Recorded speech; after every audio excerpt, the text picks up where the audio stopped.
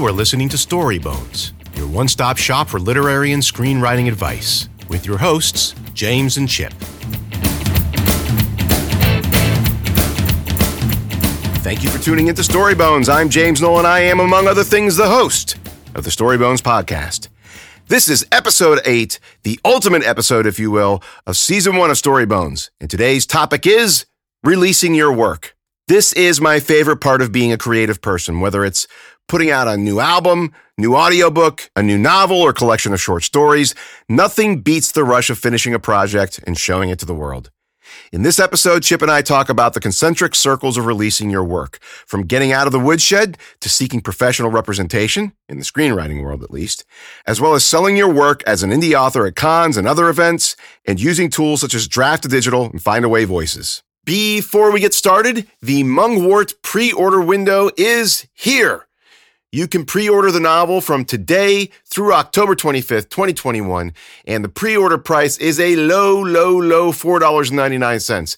That will go up to $9.99 on the release day, October 26th, 2021, and more reviews have come in from my ARC team. Check this one out from Keys. It's an Amazon review titled, "Couldn't Put It Down." Keys writes, "As an avid reader, only a few books have been able to make me laugh out loud. This was one of them. Not only does Noel describe the disgusting conditions on Lillis Farm in Virginia with vivid imagery and depth, but he brings the farm to life along with the characters. You, as the reader, will root for the underdogs and await the downfall of the antagonists with impatient enthusiasm. Sci-fi has never been a favorite book genre of mine, but if it's all written the way this book is, it'll become my new favorite. Definitely recommend giving this a read." Thank you so much, Keys. That is a fantastic review. The pre-sale is available on Amazon right now. You can visit my Amazon author page and access it there. You can use the search engine, type in Mungwort Noel, or you can just go to my show notes and I've put the link to both my author page and the Mungwort page there. And now on with the show.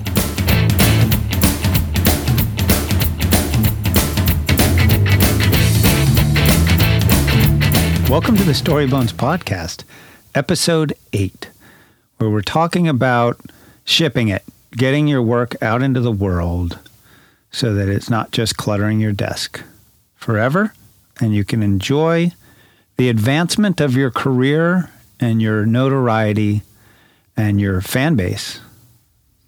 Yeah.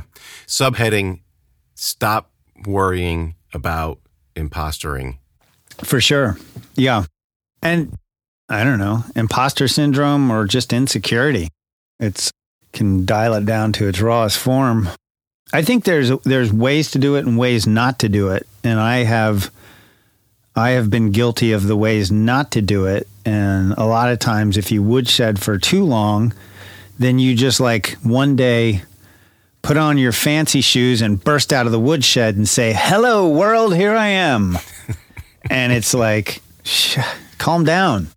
There's ways to go about it, and there's ways to slowly build the infrastructure of introducing your work to the world. True. I know that that's the reason that we're ending with this, is to give people permission to do it if they're thinking about not doing it or worried about doing it. I think that's one. But I think it's also not as scary as a lot of people think to put something out there into the world. It is initially terrifying because of Amazon ratings, because of TV reviewers and movie reviewers. Everybody is afraid of being lambasted for doing something creative. And that comes directly from kindergarten. When somebody did something new and original, everybody, the kids who can be brutal. Look, you're so weird. It goes from there, and then all the way up to the way that what we were just talking about for 30 minutes is very true in this country, is the commoditization of the arts, of creativity, where if you don't make money doing it or profit off it in some way, or if you can't sell your thing, your widget, whatever that widget is, a painting, a comic book, a novel, or an album, then it's not worth anything, which is also untrue. Yeah, I think if you're I think if you're writing for the money, then you need to go look for a different job, because unless you're this rare entrepreneurial sort that figures out how to, what's that guy, James Patterson, or one of those guys that just has a factory. Like, if you're just doing it for the money, your shit's John Grisham. No, there's another guy I'm thinking of. Patterson's one of them. Yeah, absolutely. Who has like a team of writers, doesn't even really do the writing himself. I don't know if that's Patterson. I know he has a formula and he has all of his ghostwriters and they get credit. Yeah. But he's actually more involved in the process than a lot of people think. Yeah. But maybe that is the thing that you're talking about. No, it's one of the, it doesn't really matter, especially with screenwriting. If you think you're doing this all because of the money that screenwriters make, then your work probably isn't going to stand up that well against people who are doing it because they love the craft and they love the genre that they're writing. Like, I'm going to write a low budget horror just because horrors make money. Horrors make money. It's an important syllable there. It really is. But I mean, they do. Yeah. Not quite as big an upside. But no, there's some health concerns involved as well. Many. Yeah, but someone who understands and loves the genre and loves screenwriting is going to jump in front of you in line almost every time. So yeah. Well, certainly, I think what you're talking about is writing to market. And before we even get to that point, you can make money off of writing. You can make money as a journalist if that's what you want to do. You can, maybe not anymore, but you used to be able to. You could join the studio system and get on the ground level, and then you're writing for NBC, you're writing for CBS, you're writing for Paramount, whatever it is. But that seems to me like a job more so than what you and I are trying to do. And I don't feel like one is better than the other. It's just a different approach to making money as a writer, making money as a creative person. Yeah. Yeah. I mean, getting into the swimming upstream into TV writing is just an entirely different track. I mean, it starts very much the same. I mean, you have to have a pretty sound grasp of the craft and understand structure of episodic television like really well, and understand you have to write spec scripts for existing shows and have some original material and get that out there into the right hands. And you got to work to be a writer's assistant and work your way into the writer's room eventually. It's a different path, but I think it still starts with a love of the writing part of it.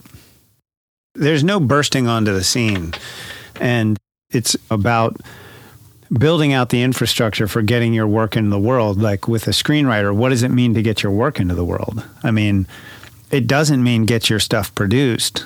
That's way far down the line. And I think that's a trap that a lot of emerging screenwriters fall into, is they finish a pretty good script and then they think the holy grail is to get that movie made. And it's like, no, not yet. Keep your trousers on, because you've got to build a lot of relationships. And unless it's so exceedingly rare that someone steps out with a first time script. I've never heard of it happening. And walking in, or a first time novel for that matter. Yeah. I mean, you could probably find a lot more examples of first time novels that get into the marketplace and perform more so than first time scripts, like someone who's doesn't have any industry contact and just writes such a phenomenal script that people can't wait to get their hands on it and produce it. I mean, I don't know of it. Yes. I don't know of a single anecdote. But there are many examples of people who are seen as these amazing successes in the novelist world, but really what has been covered up is the 15 years prior to that of writing and struggling and wallpapering their apartments with rejection letters. Yeah. That's the overnight success is a myth sort of thing. But I am constantly talking to I probably have one conversation a week with a writer who's working on their craft and trying to get a story into the world. And it's setting realistic goals and expectations is so important so that it's not grossly disappointing when you get out and learn the rules of the game and realize that it doesn't mean like this could be just, you could have had 3 or 4 producers who read your indie feature and just think, this is a really good script. You're a really good writer. Well, that's a starting point. And it's the starting point to build relationships. And it's a starting point. That great script is going to get you into a lot of rooms. It's going to get your writing and you as a writer on a lot of people's radar.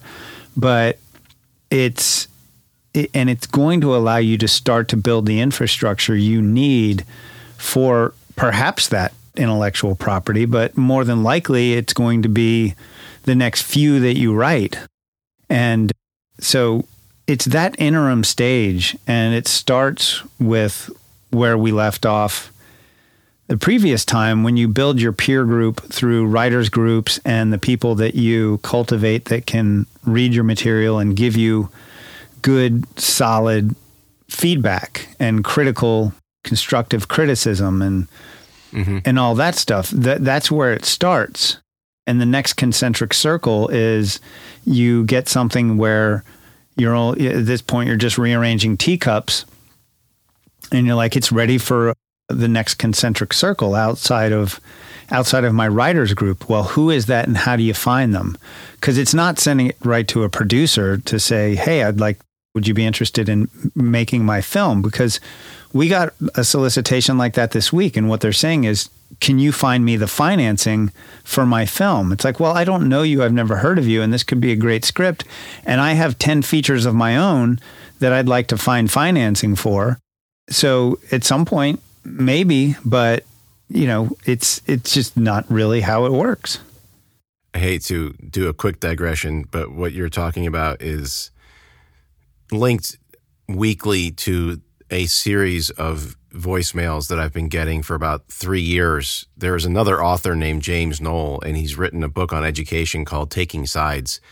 And there is a company out there who constantly calls me and says, hey, James Knoll, I want to work with you. We want to publish your book, Taking Sides. And it's just that type of unsolicited, we can help you or I need help. It's like, what the fuck? Who are you? I don't know. First of all, I'm not that James Knoll. But second of all, even if I have fielded them for A Knife in the Back and Burn All the Bodies and some of the other ones I've done. And it's still, the answer is no.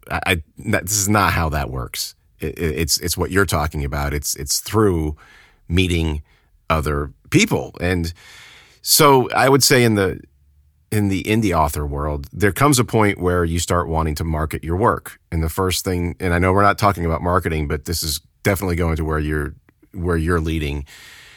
One of the first things that I read about and that benefited me in terms of creating that second concentric circle was the idea of creating the body of work where I was selling things, not just at Comic-Cons. And people make fun of the indie artists at Comic-Cons all the time, sometimes for good reason. Maybe people have made fun of me. I don't care. It's just, it's a method of marketing. It's sales. But the goal there wasn't just to sell books. To me, that was somewhat secondary. I wanted to cover my expenses, obviously. Otherwise, you're not making money and you can't do it for very long. But it was to build that email list, to be able to have the concentric circle started at Due North 5 or 4 years ago with the local CRRL Comic-Con, which was literally 3 hours long in a library. And then the very next one I did was Awesome Con. And I went from having 0 people on my email list to 150 people and was able to cover expenses. And then from there, I was slowly drawing that circle. I hit Due South about 2.5 years. And then you go around full circle to where I was before the pandemic hit. And I was done with cons for a little while because it's exhausting. You spend your whole weekends doing it, and some of them aren't really worth it. But you're building a fan base. You're building people who, if you have 1,000 people on your list and a 50% engagement rate, that is fantastic. That means 500 people are always opening up your emails and checking out what it is that you're doing next, if you're staying consistent, it creates a group of people who are interested in what you write. And then by hitting those same events multiple times in a row, I met people who I made fans. There were people like, "Hey, you got a new one out?" And I was like, "I got a new one out." And they would come and they would buy it and we would talk for a little while. And then I had a friend too, an acquaintance, I would say, who I would see all over the place, all over Virginia, all over down the East Coast, in that concentric circle. That second one went from my small group of students and teacher friends and my wife and kids who are reading it, and my brother and my dad who are rooting for me, to outside of the family. These are people who didn't feel like they had to support me in some way. They wanted to. And that was just step one. But that's what you're talking about in terms of creating that next wave. Still indie, but it's there. Yeah, and I mean, that's totally different for screenwriters. Like, it's very similar for directors. Like, if you're an indie director, building that, your first concentric circle is fans and people that will consume your product. And if you're an author, that first concentric circle is like building those first 1,000 readers, et cetera. Well, you don't have that. It doesn't work that way with screenwriting. And that's why it's so tricky, because and therein lies the essence of the misunderstanding about bursting out of the woodshed and just trying to get your film made, because it's like, well, now it's done. Now it's time to reach my next group is the people that are going to watch this film. But it's like, no, because you don't sell your screenplay to the people who are going to enjoy the story. And that's why I think it's challenging and a little bit murky is what is that? Who is in that next circle? And you talk about consultants and hucksters, and there's a slew of them out here that know how daunting that stage is. And so they position themselves as people with industry bona fides who can give you all the advice you need to build that bridge. And they charge you $300-400 for a seminar or $1,500 for a series of coaching sessions. And I've paid for these coaching sessions, and I've met with who I thought was a really great coach. But it's still a scam, because all of what they offer you is available for free in the way of information and guidance. If you know how to network, if you know how to get out there and meet writers who are working in the business and who will have coffee with you once a month for free, or hop on a phone call and you can pry them with a few questions. And then eventually it's similar information that you'll get from your manager. But there's a whole industry that has cropped up. And I just, with very few exceptions, they're bottom feeders. And they're people there's so many, for every success story and every little quote they have on their website about how awesome it was to meet with Janine and what a difference she made in their career, they took another 99 people's money who never went anywhere. Mm-hmm. And it sucks. At Spirit Medicine, it's like we do some of the same things, but I don't charge for it. It's like I could charge for my time, because I know I have proven results in working with other writers who then got their material and got laurels and contests and had meetings with reps and things like that. So it's like, yeah, but it's like, it just feels kind of scummy, because it's like, it's a creative community, and I should be working with just enough writers that I can handle in the few extra hours a week where I give them a little bit of advice or give them notes once every couple of months. And if everybody operated that way, then that next circle wouldn't be so murky. So as you know, if I'm talking to screenwriters, it's like, it's not go out and pay consultants, ignore all that stuff, continue to learn, double down on the craft. And when it comes time to get your material out there, that's when you send things to contests.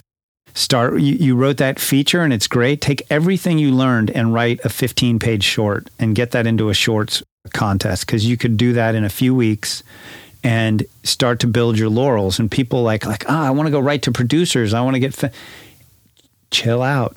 It doesn't work that way. You got to get people. You have to have accolades attached to your work or attached to your material that will make people in that next concentric circle, the third one, take a look at you. And so people skip over that and like, well, I keep getting rejected. I don't even get into the quarterfinals of these contests. It's like, well, maybe your writing's not ready. The only other way is if you can get access to someone who's in the industry and is working as an agent, as a manager, or as a working writer or an attorney, entertainment attorney, who isn't representing you, but, is your sister-in-law, and she'll read your stuff and say, this is great. You know what? I'm going to introduce you to a manager, or I'm going to introduce you to a writer who would probably mentor you as you navigate this next stage of your career. But that's why it's so tricky with screenwriting, is that you don't go right to the buyer. Hello again, everybody. I'm just interrupting our podcast to let you know that the Mungwort pre-order window is here. You can pre-order the novel from today through October 25th, 2021, and the pre-order price is a low $4.99. That will go up to $9.99 on the release day, October 26th, 2021. And more reviews have come in from my ARC team. Check this one out from Keys. It's an Amazon review titled, "Couldn't Put It Down." Keys writes, "As an avid reader, only a few books have been able to make me laugh out loud. This was one of them. Not only does Noel describe the disgusting conditions on Lillis Farm in Virginia with vivid imagery and depth, but he brings the farm to life along with the characters. You, as the reader, will root for the underdogs and await the downfall of the antagonists with impatient enthusiasm. Sci-fi has never been a favorite book genre of mine, but if it's all written the way this book is, it'll become my new favorite. Definitely recommend giving this a read." Thank you so much, Keys. That is a fantastic review. The pre-sale is available on Amazon right now. You can visit my Amazon author page and access it there. You can use the search engine, type in Mungwort Noel, or you can just go to my show notes and I put the link to both my author page and the Mungwort page there. And now back to the show.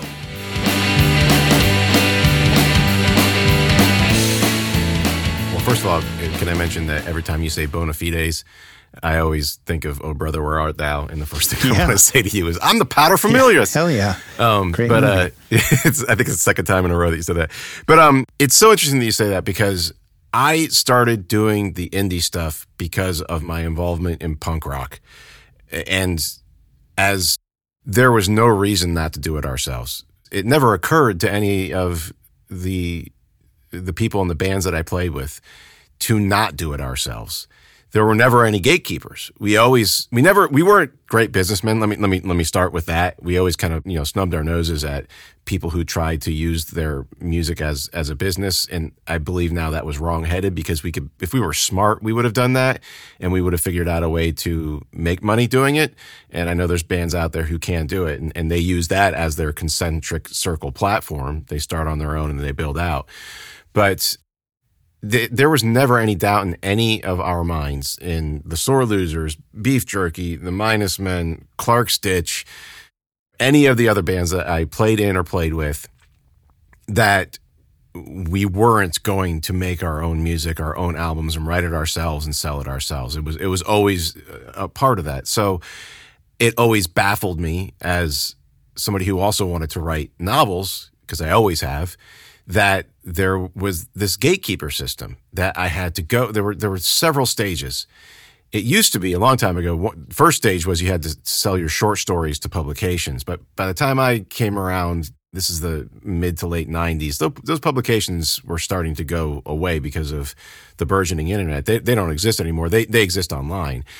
But in the 50s and 60s, you could make a living selling short stories, and to not a good one, but you can make money selling short stories to a variety of magazines. Stephen King started out that way. He wasn't making a living, but he was making some money, and he was building his name. Stephen King. I'm kidding.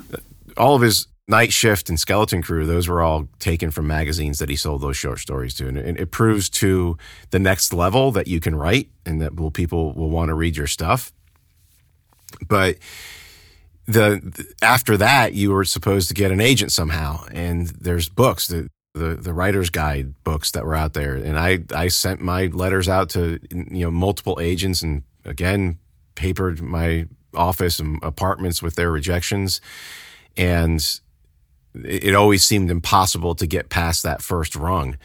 It was because they were in New York or Chicago, maybe a little bit in LA. I would have to move there to get to know people, to get into their magazines, to get into their circle, to get an agent, to be able to sell to a publishing house and get somebody to even begin to look at my stuff. And it wasn't just me who was frustrated by this. It was a lot of people, to the point where when Amazon came around and they started running their, I think it was called the Amazon Breakthrough Novelist Contest or something like that.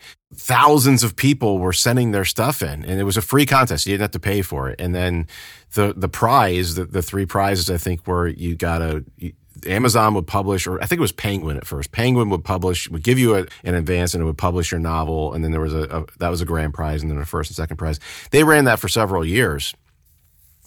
And then they started their own publishing. And by the time they started their own publishing, the indie publishing revolution was underway. And that's not to say that there are no more agents or publishing houses anymore. Obviously there are.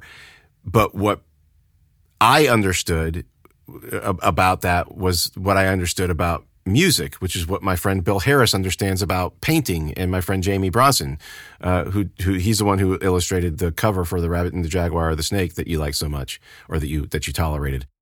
Understood about the acrylics that he produces, which is you don't have to do that if you don't want to. You might not get a huge global or national or even regional audience, but you can make money if you are creative and you do stuff and you bring it out to the world and say, I'm selling this stuff. And that's Bill Harris makes a living doing it. Jamie sells his paintings all the time. And a lot of people writing novels decided that that's what they wanted to do as well. Yeah.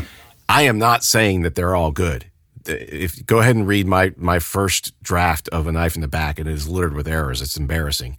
But I had to do it because it was the first stepping stone to getting outside that first circle and building the second circle, so that you and I last summer and currently can start creating that ladder from the second circle to the third circle.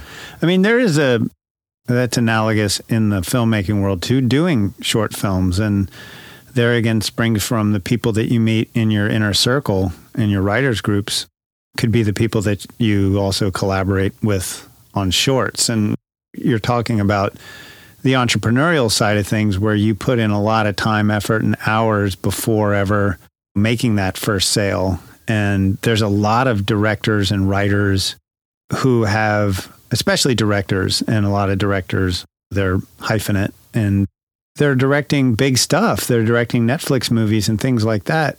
And you go look at their IMDb page, and all that they've done up until that point was 6 different shorts. But that shows people that you can see a project through, and that you can direct a project start to finish. And hey, that one's pretty good. Those other ones are forgettable. But that's an awesome thing, because constantly the tools are evolving that allow people at that level who are building out their second circle to go out and make a short. Like the stuff you can do on an iPhone 12 Pro with a gimbal is 5 years ago, 10 years ago, you couldn't get anywhere near that without a full filmmaking rig. And then add in all of the creative decisions and production decisions you can make because you have such a tiny package, and other opportunities open up. So again, it goes back to like wanting this shortcut to having your feature film made, and it's just like you're skipping over so much. It's like building those relationships, and I think that's where, as an indie filmmaker, it's be working on the best features you can, but you build that community of people that will go out on their weekends or Lilith style and make a feature for next to nothing. And then, a short, and then make your next short, get them into festivals. That's how a lot of talent is found these days, is from the shorts market. There's no ROI in shorts, so you have to do it cheap or do it for the sake of investing in your career, because no investor is going to get in shorts because there's no way to make your money back. But it's interesting because what you're talking about really is the medium.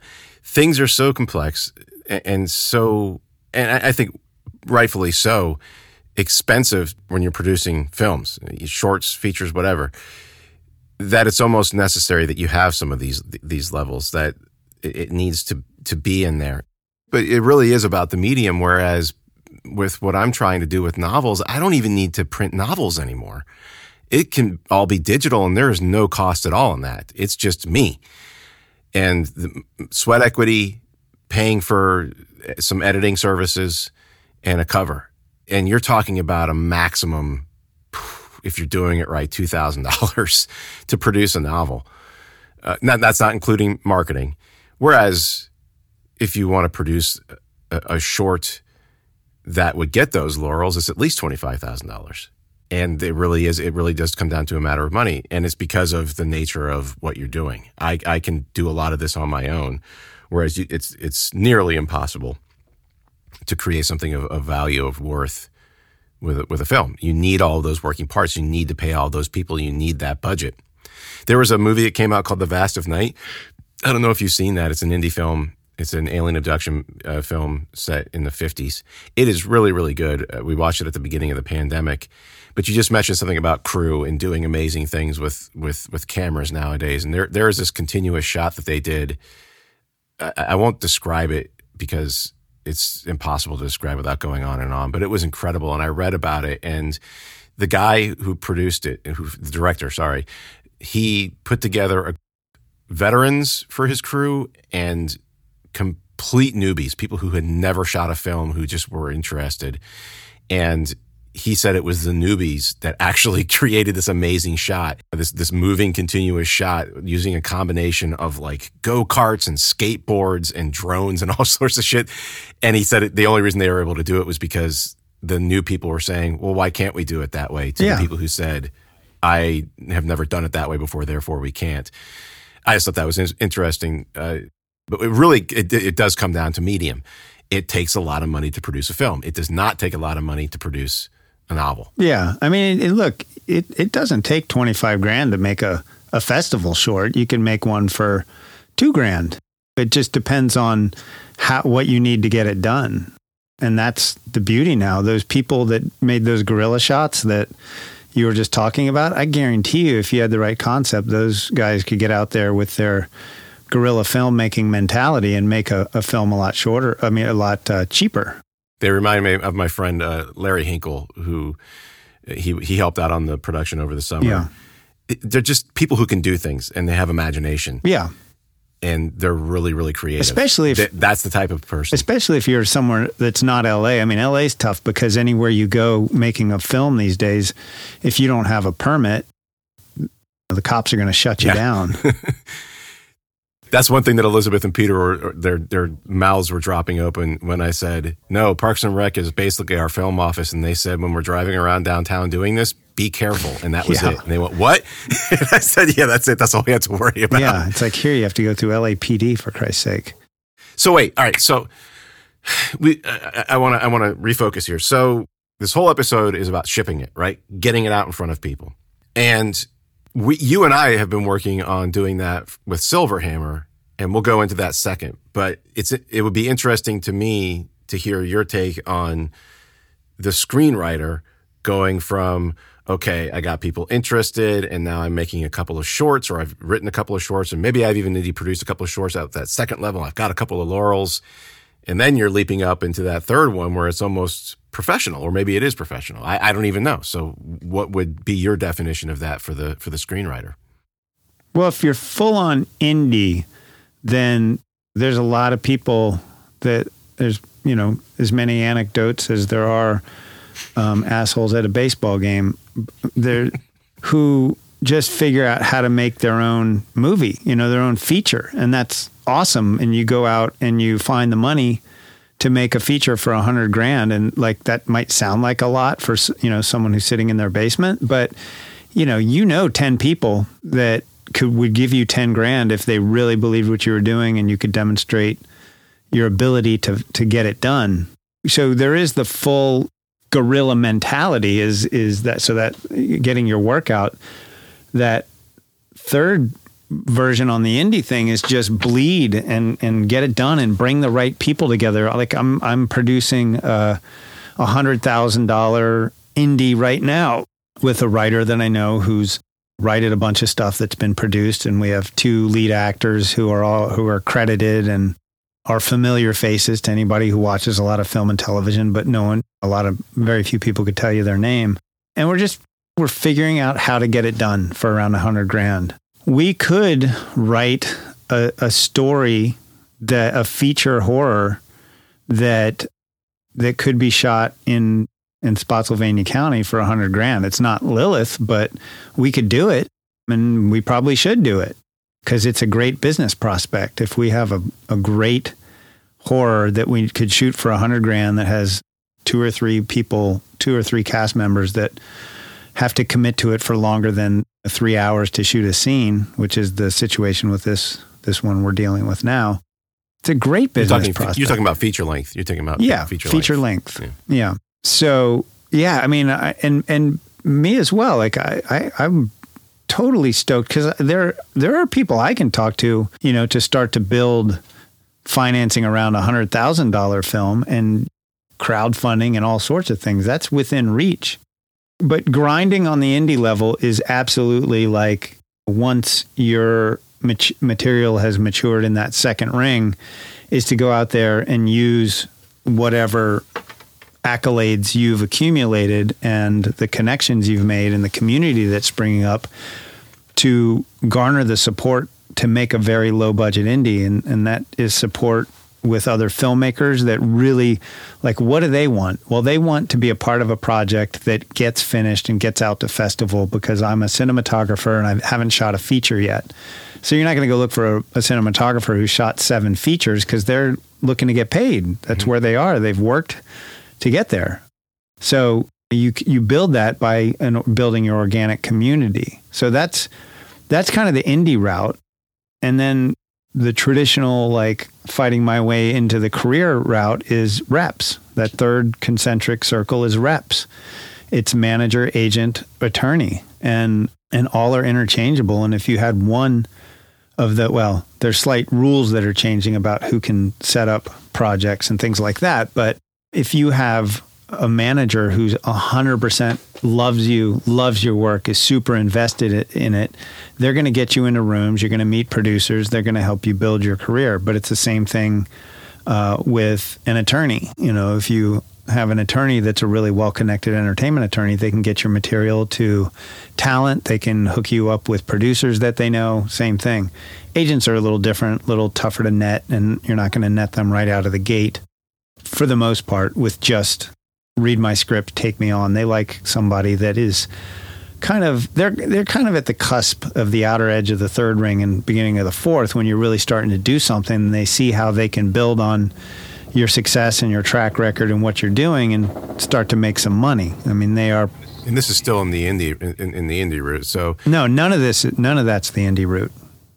Oh, I thought you were still talking about how in the indie route you could get to that point once you get those laurels and the grind, and then you can bump up to that next level. Well, you could, but no, I shifted from the indie route saying if you're just leading with your material and you're not a filmmaker, then the third ring is reps. If you're an indie grinder, the third ring is blood, sweat, and tears, make your first low-budget indie. Okay. And then continue to build out your portfolio.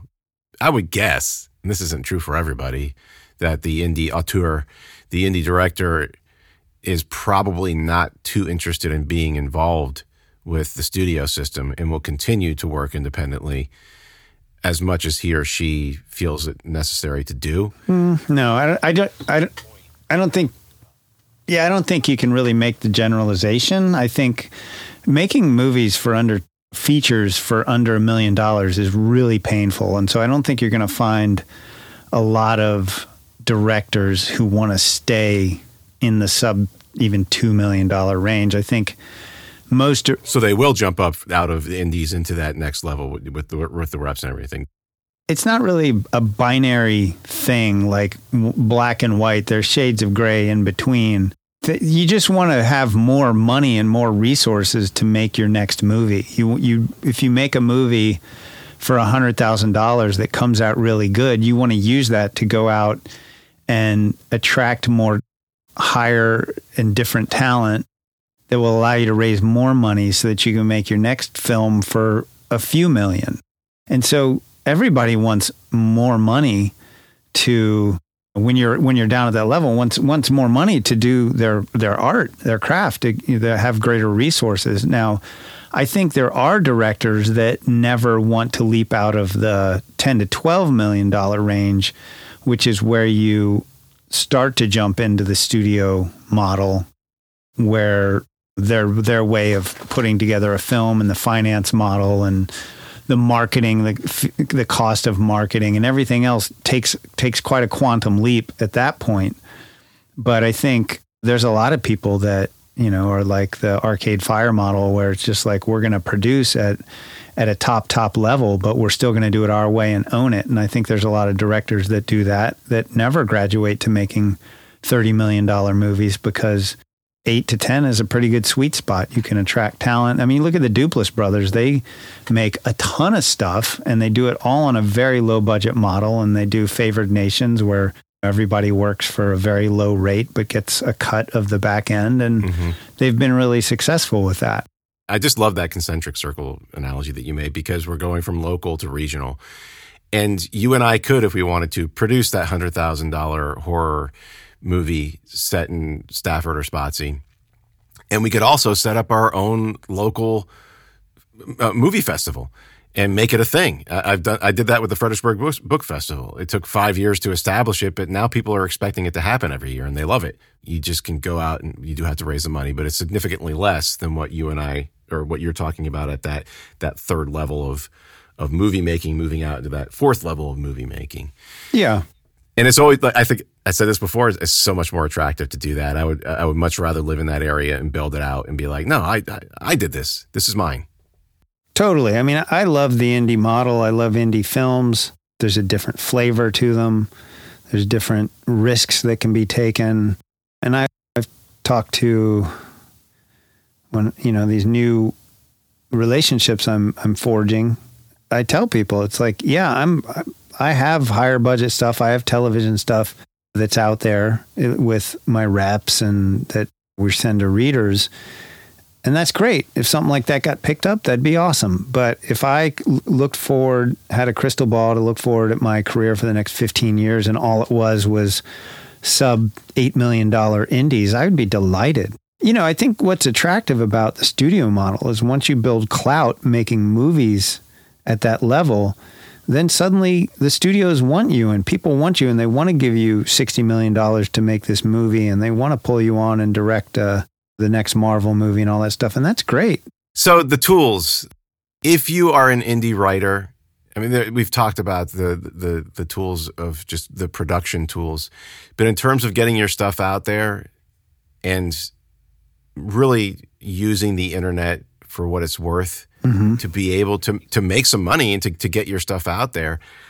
One of the catchphrases is multiple streams of income. And I'm lucky enough to have experience with music gear and teaching and narrating that I felt that I could create my own audiobooks, but that has definitely been the only consistent stream of income that I've gotten from doing this. And it hasn't been tons of money, but it's been okay. And I don't do any advertising for it. But you can put your own audiobooks out there now, and it sends it out to library systems and Spotify and all over the place. Did I say it was Findaway Voices? Findawayvoices.com. Yeah, I was going to say, what's the tool? The tool is Findaway Voices. You have to have all of the stuff done prior, but if you produced an audiobook yourself or gotten one produced, you can upload it to them, and they do take it. They're the middleman, but and eventually you might not want to use them, but it's a great tool to get that type of exposure or marketing out there.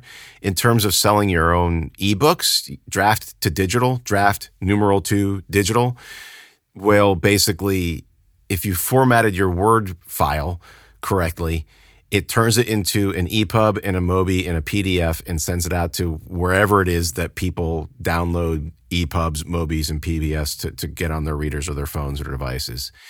And you can price it yourself. You can adjust for both Findaway Voices and for Draft to Digital. You can adjust prices by region.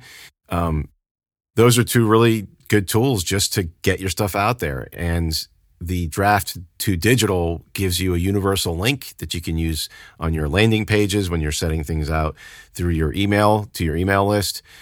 that will say, hey, here's the Hive or the Rabbit, the Jaguar, the Snake or Mungwort. And then there's a landing page that has all of the different places that you can buy that ebook. And then, of course, there's Amazon, kdp.amazon.com. You can sell strictly there and take advantage of all their stuff, or you can go wide and not go to the KDP stuff. But those three together are a good place to start. I see. So, all right. Thank you very much. It's been a great season, everybody. I think something equivalent for screenwriters is Coverfly. Coverfly is good because you can set up an account there, and it's one of these places where it's a triage point to all the different contests. So you upload your project there once, like it'll show you every horror contest that has a deadline coming up in the next every so often. And you just serve it out from there, so you're not constantly filling out different applications and all this stuff.